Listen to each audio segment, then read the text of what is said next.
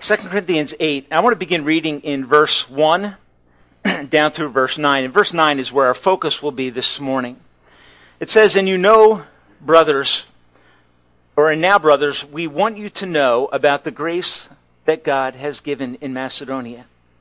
Out of the most severe trial, their overflowing joy and their extreme poverty welled up in rich generosity. For I testify that they gave as much as they were able, and even beyond their ability, entirely on their own, that is, voluntarily. They urgently pleaded with us for the privilege of sharing in this service to the saints. And they did not do as we expected, but they gave themselves first to the Lord and then to us in keeping with God's will.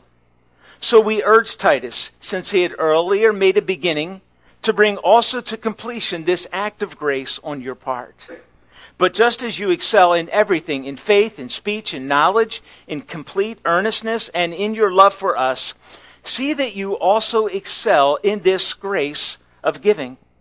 I am not commanding you, but I want to test the sincerity of your love by comparing it to the earnestness of others. For you know the grace of our Lord Jesus Christ, that though he was rich, yet for your sakes he became poor, so that you through his poverty might become rich. And then chapter 9 and verse 15, summary statement to this extended discourse on generosity. Thanks be to God for his indescribable gift. Okay, 2 Corinthians chapters 8 and 9 basically deal with the topic of generosity. A generosity that is prompted and promoted by the generosity of the Savior himself. It is the coming of our Savior whose birth we are celebrating in this season. And this morning, I just put this question before you. What is the real reason for the attraction of Christmas? What is the real reason for the attraction? Now, you could say when you're younger, certainly the attraction is evident, isn't it? Kids are all about, what am I getting? Okay? There is a marked, if I use the word selfishness, young people, hopefully that's not too strong, but there's a tendency to think about, what am I going to get?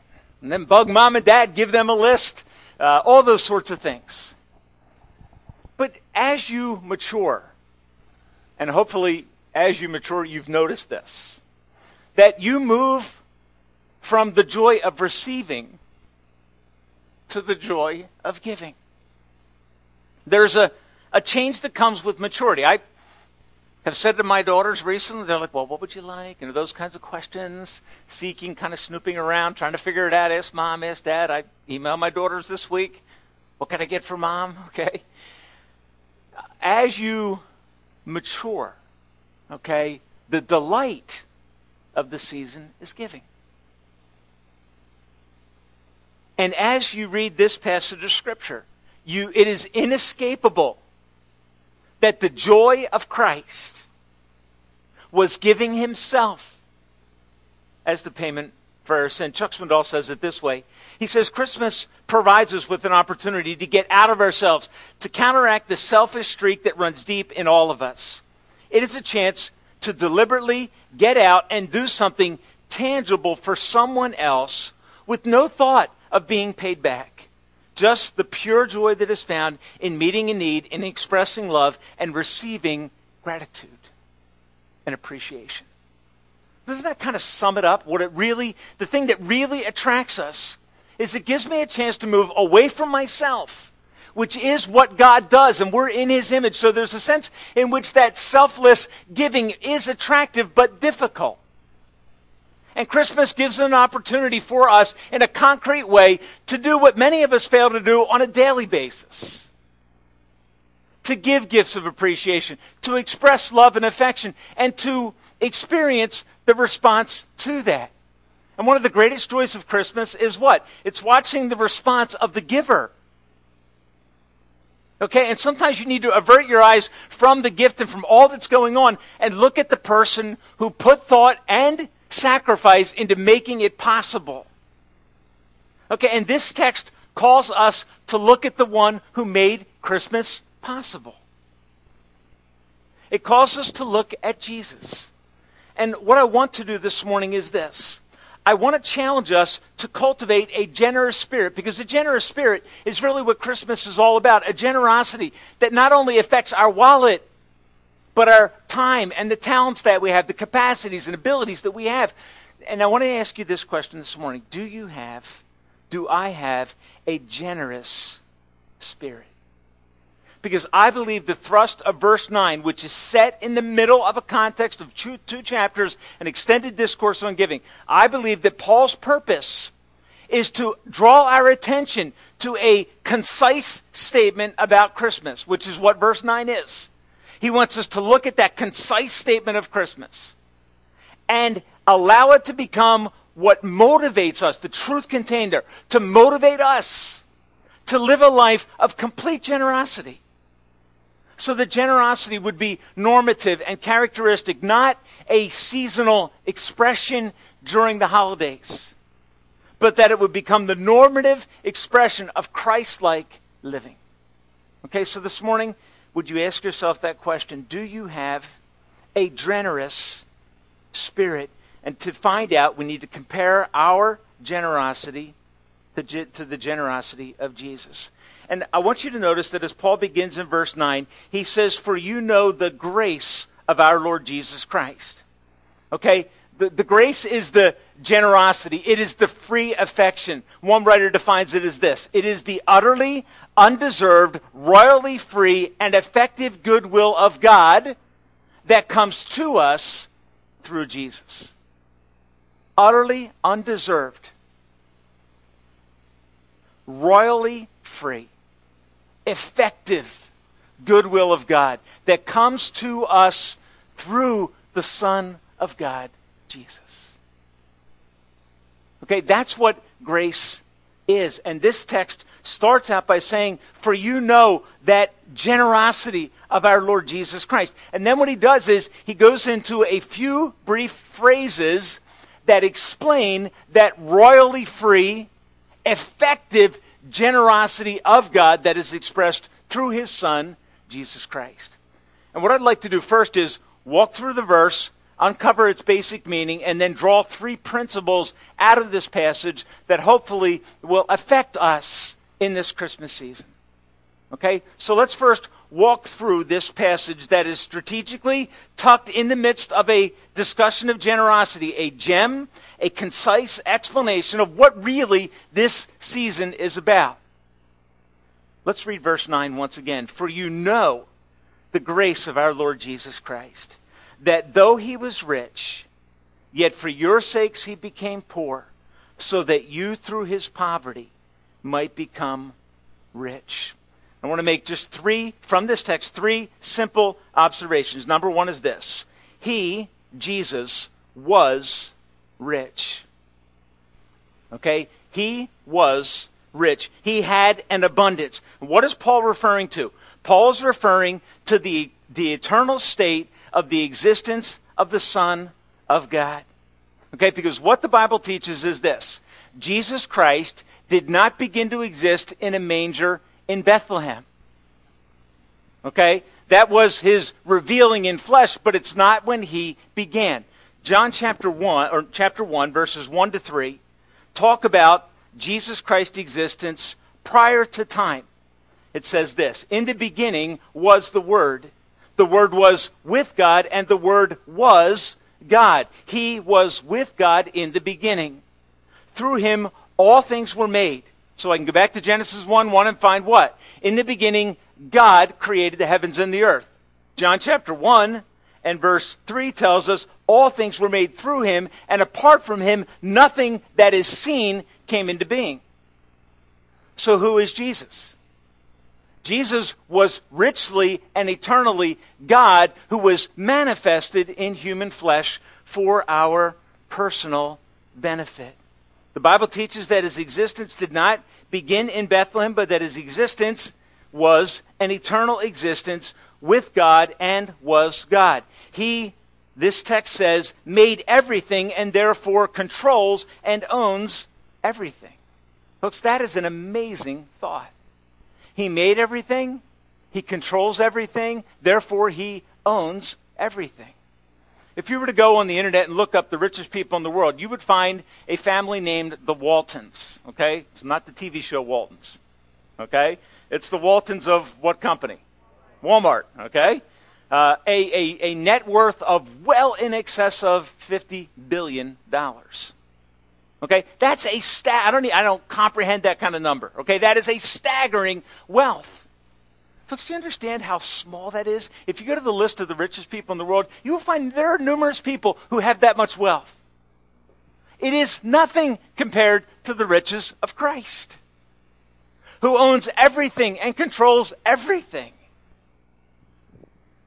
So he was rich.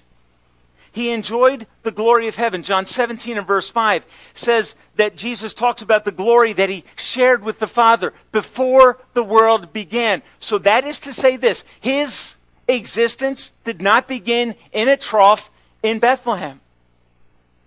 It was his manifestation, but it was not the beginning of his existence. In eternity, he experienced freedom from pain, freedom from struggle, and freedom from the possibility of death. He was utterly and infinitely and completely rich. And it's the first thought that Paul lays out. He was rich. The shocker occurs in the next phrase. He who was rich became poor. He who was rich became poor. Notice what it says. Though he was rich, yet for our sakes he became poor. The idea of this text, very simply, is that Jesus voluntarily made himself poor, because the acts of God are the acts of Christ, because he is God. He volunteered to give up all of the resources and all of the blessings of the eternal existence, and was reduced, as one writer puts it, to abject and extreme poverty. It's the idea of the word here. He stripped himself of all of the benefits of heaven and became into existence in human form in a manger. Phil Yancey says this: on that day in Bethlehem, the Maker took form as a helpless, dependent newborn. That is a mystery. God revealed in flesh, not as a robust, strong Superman, but as what? As an infant. So that he could sympathize and empathize with our existence.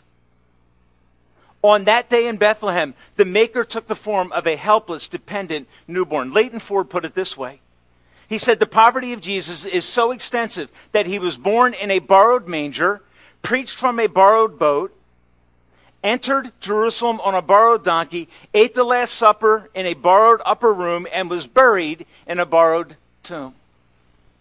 Folks, it is impossible to look at the life of Christ and not realize that when God came in flesh, he emptied himself so very utterly and so very completely. His poverty can only be appreciated by comparing it to where he came from. Okay, I can only understand this condescending of Christ to our level when I reflect on where he came from. Here's the bottom line. No one has ever given up so much. Why? Because nobody else ever had so much to give. His sacrifice from that angle, from that perspective, is remarkable. I would be stunned if the Walton family gave away all of their wealth. I would be stunned. But I would not nearly be as stunned as I am by the sacrifice of Jesus, who willingly gave up everything. So he was rich. The one who was rich became poor. And Philippians 2, if you just turn ahead a few pages in your Bible to the book of Philippians chapter 2 and verse 6. Philippians 2 and verse 6. And I'll pick up in verse 5, because this text is very important in understanding what the poverty of Jesus encompasses, what it talks about, what it refers to in its entirety. So Philippians 2 and verse 6, it says, who being in very nature God. Okay, that is an exact representation based on Hebrews chapter 1 and verse 3. Okay? Who being in very nature God, did not consider equality with God something to be grasped. Okay? This existence of being very God did not restrict him from coming to make a generous sacrifice for our benefit. He became poor. How poor did he become? This text begins to unpack that. He made himself nothing and took upon himself the form of a servant, though he was the creator and controller of all things. He was made in human likeness. Okay, he took on human form. And being found in appearance as a man, he humbled himself and became obedient to death. And then Paul says this, even death on a cross. Why does Paul put it that way? Because the death of Jesus Christ shows us the depths of the poverty that he assumed and that he chose for our benefit. He was rich. He set all of heaven aside and allowed himself to feel pain, hunger, and tiredness. He faced all the temptation and trials that come from living in a sinful world, and then he died willingly to pay the price for our sin. Folks, this is what I mean. His becoming poor was a voluntary act on his part to give everything. So in John chapter 10, the passage about the Good Shepherd, he says the Good Shepherd lays down his life for the sheep. Later he says to his disciples this, he says, no one takes my life from me. I lay it down. So why did Jesus come? Mark chapter 10 says this, the Son of Man did not come to be served, but to serve by giving his life as a ransom for many. So the cross of Christ was the purpose of his coming. The cross of Jesus Christ was the goal. The New Testament knows nothing of an incarnation, that is, of this infleshing of God, which can be understood apart from its relationship to the cross of Christ. In other words, I can't understand the true meaning of Christmas and the generosity that it speaks to and encourages in all of us if I don't look at the cross. Meaning this, the coming of Jesus makes no sense apart from the cross because it was the purpose for which he came. I can only appreciate the season of Christmas and the purpose of Christmas and the generosity of Christmas when I look at the sacrifice of Jesus Christ. Because truly, we can say that the value of a gift is measured by its cost. The cost of our salvation was the death of Jesus Christ on a hill called Golgotha. The aim of his infleshing in a manger and living a perfect life, the aim of it was to move towards Calvary. He was born so that he could die. Not Bethlehem, but Calvary was the focus of his coming. Therefore, you and I are the focus of the voluntary self-impoverishment of Jesus. I was talking to a man in my office the other day. He had stopped by for a business purpose. I'll just keep it general so I don't identify the person. And I just randomly said to him, we got talking about family and all this stuff that we all talk about. And I don't know why, but for some reason I felt compelled to say to him, how are you doing? I mean, you personally. And I was stunned by his response. He said, I'm not doing well. This is a guy I might see once a year. About. How are you doing? I'm not doing well. We ended up having a discussion about Christmas, studying this passage of Scripture, a discussion about why Jesus Christ had come. When I told him that Jesus Christ, from the Word of God, was born to die, it's a man who attended church when he was younger. He said to him, I didn't know that. He said, I find that to be an amazing statement. That the purpose of Bethlehem was Calvary. That the aim of the coming of God in flesh was the cross. That kind of love, it just set him back. was able to give him a tract and send him on his way, saying, look, you need to think about responding to the grace of God that is revealed in Jesus Christ, who, though he was rich, enjoying all the benefits of heaven, set it aside so that by his poverty, his impoverishment on the cross, a benefit could come back to us. And here's the way this text is laid out. If I turn my back and I say it this way, okay? The text says, he was rich, he became poor, by his poverty, we become rich. In literature, they call it an ABBA. Okay, so the thought is, he was rich, he became poor, by his poverty, we become rich. That is the flow of this sort of text. Okay, there was an aim in his impoverishment, and it is that by his poverty, we might become rich. The question that we then need to ask is, why did he do this? Why did he self-impoverish? Why did the one who was rich become poor? And we answer that by the last part of the verse. It says, Jesus, though he was rich, for your sakes, and you can translate this better, made himself poor, so that through his poverty we might become rich. Okay? Now I want you to notice this. By his poverty, we become rich. And the verse says very clearly, so that. So his becoming poor was for our sake. That is to say that it was for the benefit of a very specific group of people. Okay? For your sakes, he became poor so that by his impoverishment, you might become rich. This text shares the principle of exchange. And if you just look back a page or two to 2 Corinthians 5 and verse 21, you'll gain greater clarity on this. Verse 21 of 2 Corinthians 5. It says, God made him who had no sin to be sin for us, that is, for the benefit of us, so that we might become the righteousness of God in him. Okay, do you see the comparison there? The one who knew no sin became sin for us, that we sinners might become the righteousness of God in him. What this text is saying is very similar to what 2 Corinthians 8:9 is saying. There is a principle here of exchange.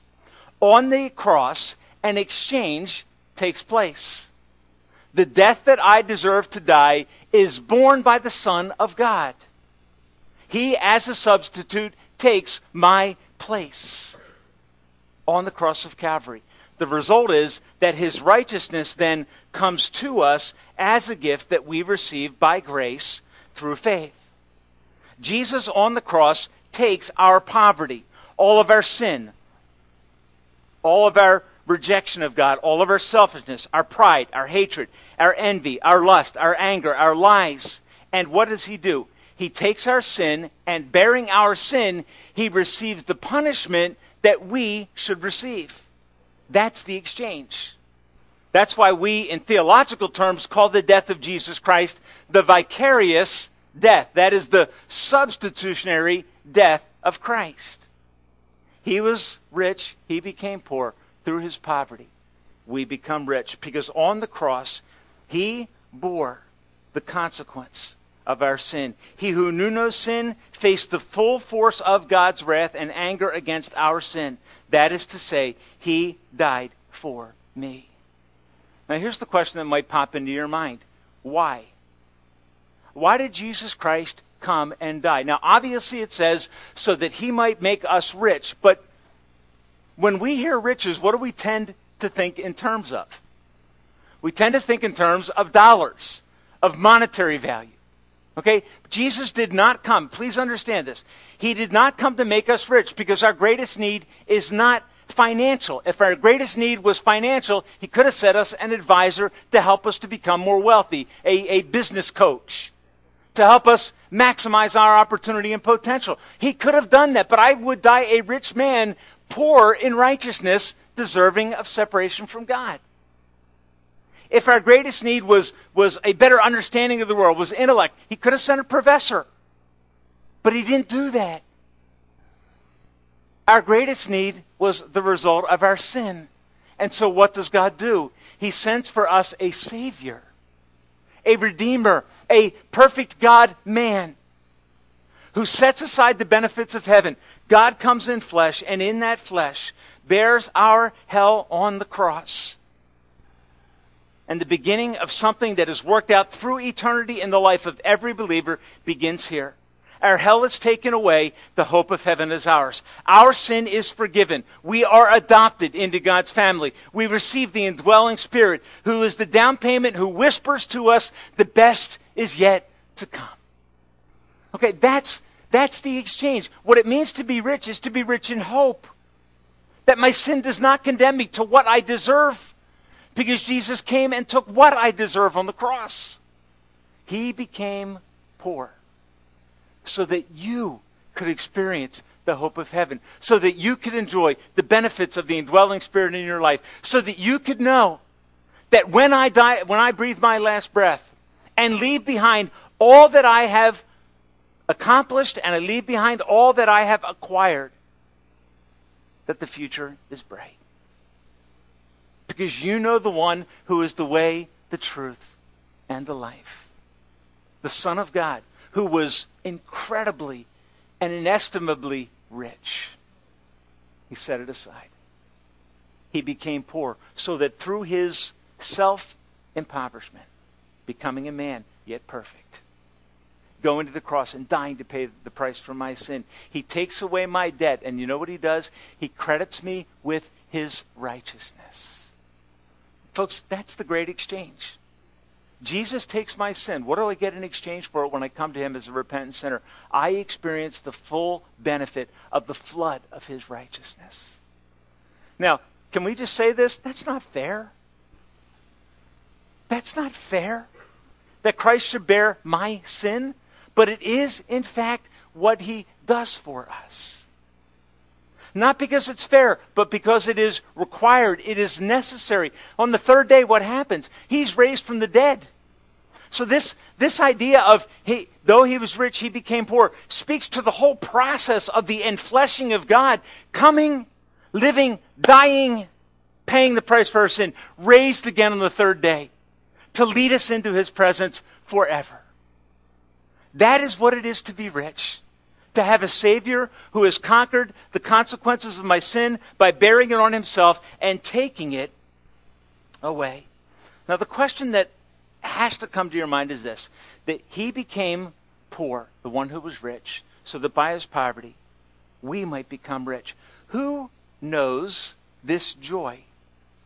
Who has the riches that are being spoken about in this text? Who knows riches that promotes an enormous sense of generosity, a Christmas spirit throughout the year, not seasonally? Who knows that? I think the answer is found in Romans chapter 6 and verse 23.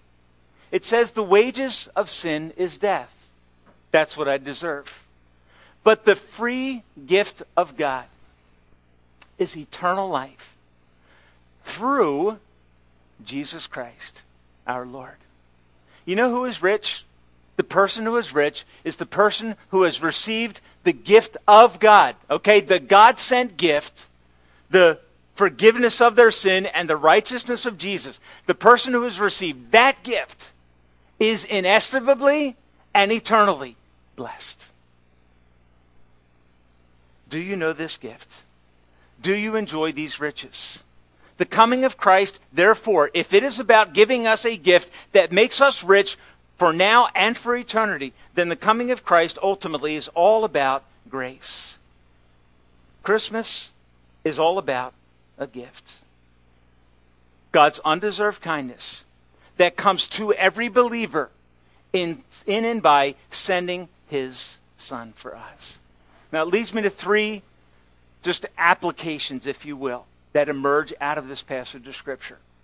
Okay? Because you have to look at this and say, if Christ left so much and was willing to impoverish himself so far, how should that affect me? Because Paul's quoting this or giving this observation about the Christmas work of Jesus in the context that talks about giving and generosity. How should this condensed version of the gospel affect us? How should it change us? The first answer I would give you this morning is this. It should affect us in that it causes us to trust in Jesus Christ. at the beginning of verse 8, here's the way Paul says it. He says, for you know the grace of our Lord Jesus Christ. He's writing to people who have personally participated in the riches of God through the righteousness of Christ given as a gift. He already knows that personally. And so Paul writes to them and is appealing to them based on their personal knowledge of the love of God that has been revealed to them through the person of Jesus Christ. Paul says, you know, and the idea is this: you are personally acquainted with this grace. This morning, friends, if you give to get the blessing of God, if you give to pave your own way to heaven, can I encourage you to do something? Stop giving. If you give because you think by your giving you're going to cause God to give you something that you don't deserve, I would encourage you to stop. Okay? Because all Christian giving, all giving that pleases God, is giving that as a response to the broader scope of God's grace in Jesus. So the only giving that God approves of and appreciates is giving that flows out of a response to the riches of God in Christ. Okay, so if you give to get God's favor, stop. Admit to God your poverty. Through Jesus, by faith, become rich in righteousness. Be forgiven for your sin. Know the gift of eternal life. And your life will forever be changed. Not only now, but for eternity. The first response that we should give to this abundant grace is that you and I would come to know it personally. Do you know this? Have you trusted in Jesus Christ? Have you admitted to Him that you are poor because of your sinfulness? That what you deserve is separation from Him forever. Not heaven, but separation from Him forever in hell. And as you acknowledge that, come to Him, flee to Him. Because on the cross, what did He do? He paid the full price for your sin. And He made the riches of heaven available to you, not as something you purchase by good works, but as something that you receive, just like on Christmas morning. Okay? I expect that no checkbooks will be taken out on Christmas morning to pay people back for the gifts that they have given. That's what I suspect. I suspect, and I've never had this happen, not one of my daughters has ever, on Christmas morning, opened her present and said, Dad, I love it so much. And how much was that? Can I pay you back? Okay, why? Because you would say that's absurd. Folks, the way we experience the riches of Christ is by knowing it, and knowing it means to become personally acquainted with it. We become personally acquainted with Christ by trusting in Him.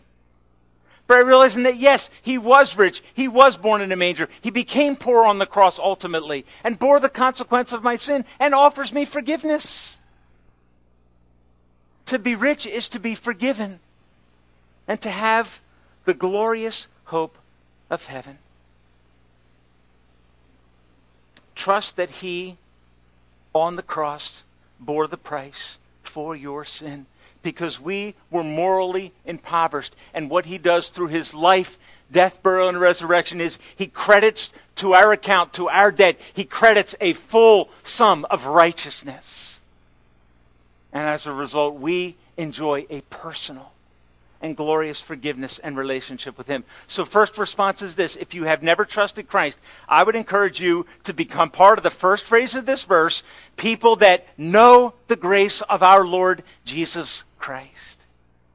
This morning, would you just ask yourself that question? Do I know that? Am I convinced of the grace of God in Jesus in my life? And the second encouragement, which I think is the fundamental thrust of this text, it is this: be generous. Be generous. Be generous in response to the riches of God in Christ.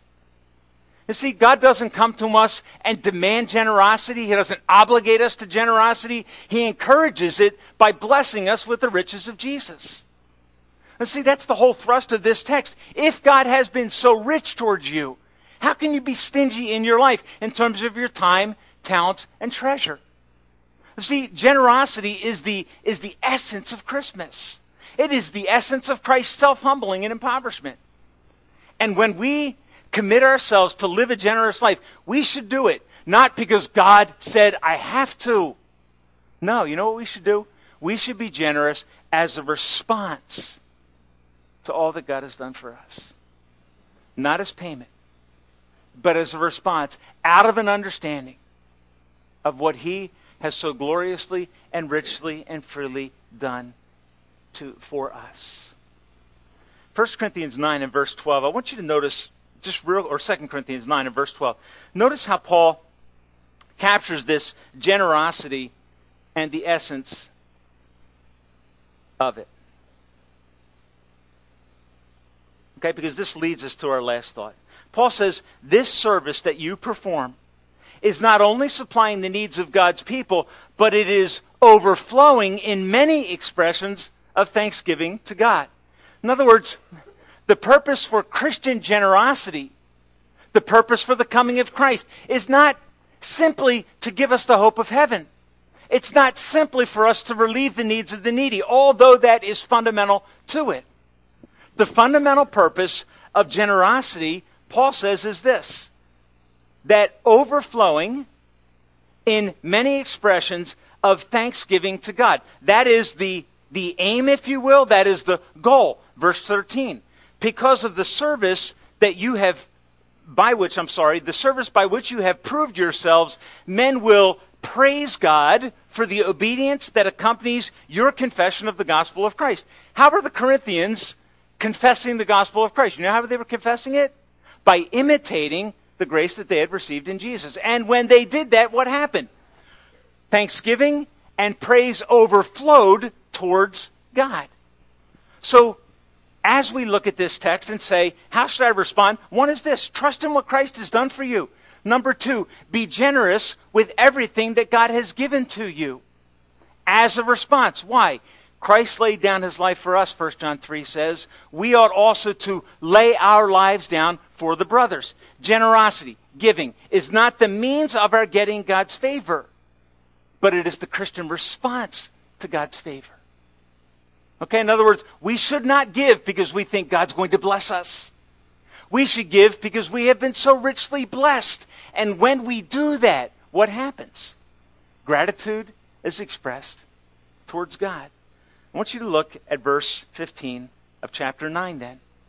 Okay, and this really is the climax of this discussion on generosity, that at the center of it has the heart of Christmas. The impoverishment of Christ that leads to the riches of sinners.